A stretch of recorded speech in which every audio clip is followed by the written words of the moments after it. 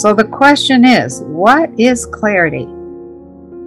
Okay, clarity is being able to see when you're being conned, when you have the truth.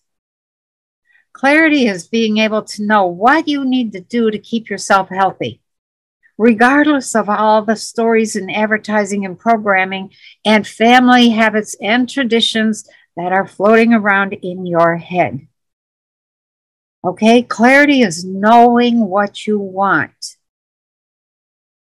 Clarity is knowing what you want and knowing how to let others know what you want without aggravating them. And, if they get angry and they try to hook you into feeling guilty, you maintain a sense of calm and you work with them until they realize that you're telling the truth. And it's your truth, and you're not trying to aggravate them, and you're not trying to be selfish, and.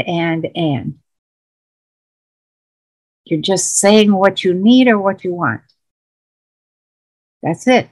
Clarity. Clarity is also the ability to see all of the options that are out there and to wait until the moment comes when you know which one of those options to take. It's called watching the energy. Clarity is when you see 1,000 points of possibility. And you don't jump on the one that's your habit or that your spouse would approve of or that you think will make you the most money or that you think will aggravate your neighbor because you're being pissy at that moment or that you think will save somebody and really you just end up making more trouble for them and yourself. Clarity is being able to see the issue, see all the options and possibilities, and then see that this is not the time to act. This is not the time to act. That's not the time to act. No, now. That's clarity. And you act, and it just flows like magic. Why? Because you're going with the energy. You're not fighting the energy. Okay? So then I guess I said something else here. You can't have clarity if you haven't dealt with all your biases. It's a long process that I call root work, where you play the devil's advocate, taking all the positions to explore all the possibilities. You ask yourself, what is driving you?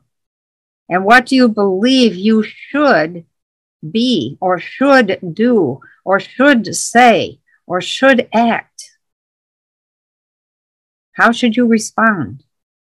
So that's clarity is when you all of your biases are typically all of the things that you were educated to think, all of the things that you were told you should notice, and all the things that you were told you should ignore. Clarity is when you see all of that and you know what your preferences are. So let's use racism as an example. If you don't like people of a particular color, then you are biased. Okay, that's a bias. Maybe that's the way your father felt and he didn't like or trust certain people.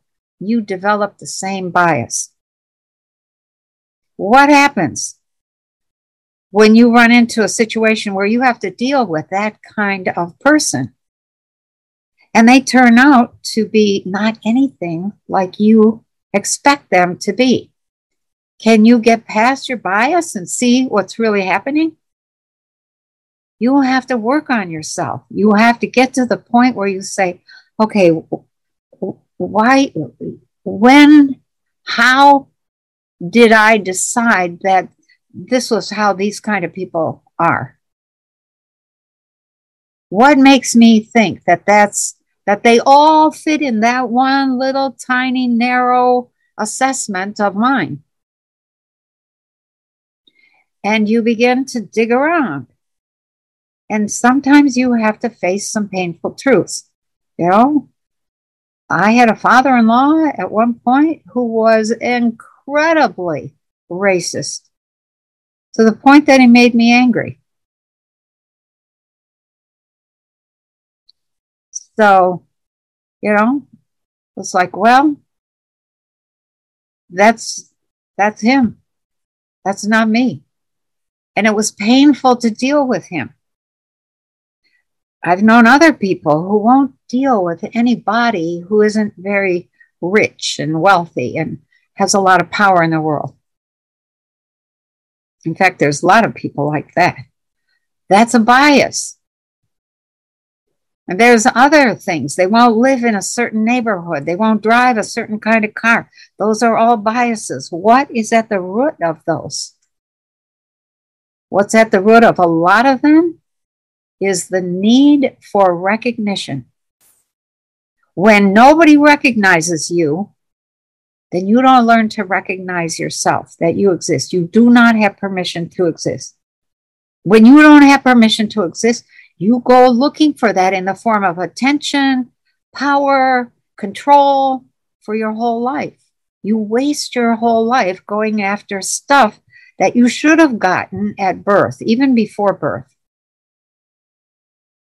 Each one of us should take the time to get right down into the roots of the self and figure out, how did I decide this? What made me think my dad was this way? Or what made me think my mother was that way?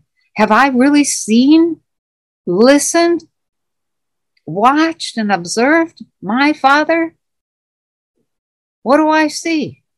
My mother? Or am I still looking at them through the eyes of a child? Etc. Those are the kinds of questions you have to ask yourself. Okay?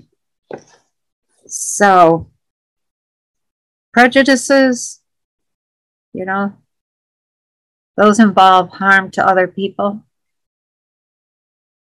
Biases are really harm to yourself. Why? Because a bias cuts you off from a whole array of possibilities. And prejudices do the same thing in actuality.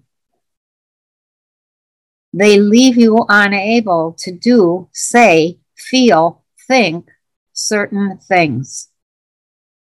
And those might be the very things that expand your consciousness so that you can grow and step into your real power, which is your inner authority. So then I guess I said something else here. It was about discernment. Discernment is the ability to notice everything about a situation, including all the contradictions, all of the paradoxes, to be aware of all your biases, to be aware of what you want and why you want it, and to be able to hold all of that and observe until something moves and you have an indicator of which way to go. Yes, that's discernment. When you don't have any discernment, then you are like a leaf, going down the river, caught in the rapids. You don't have any control over yourself. You don't see what's really happening. You don't hear what's really happening. You don't see behind what's really happening and what's moving all of that. You don't hear what's behind the things being said. And you certainly don't allow yourself to feel the truth of a situation. And when that happens, you can make terrible mistakes in judgment, in action, terrible mistakes. You need discernment. And it's really the ability to hold all that contradictory information. Well, looks like this. Well, there's some of that. Well, we often in this culture try to assign one reason to something, and that's it. And all the other factors get left out. And so we end up being really lopsided in terms of our ability to see what's happening.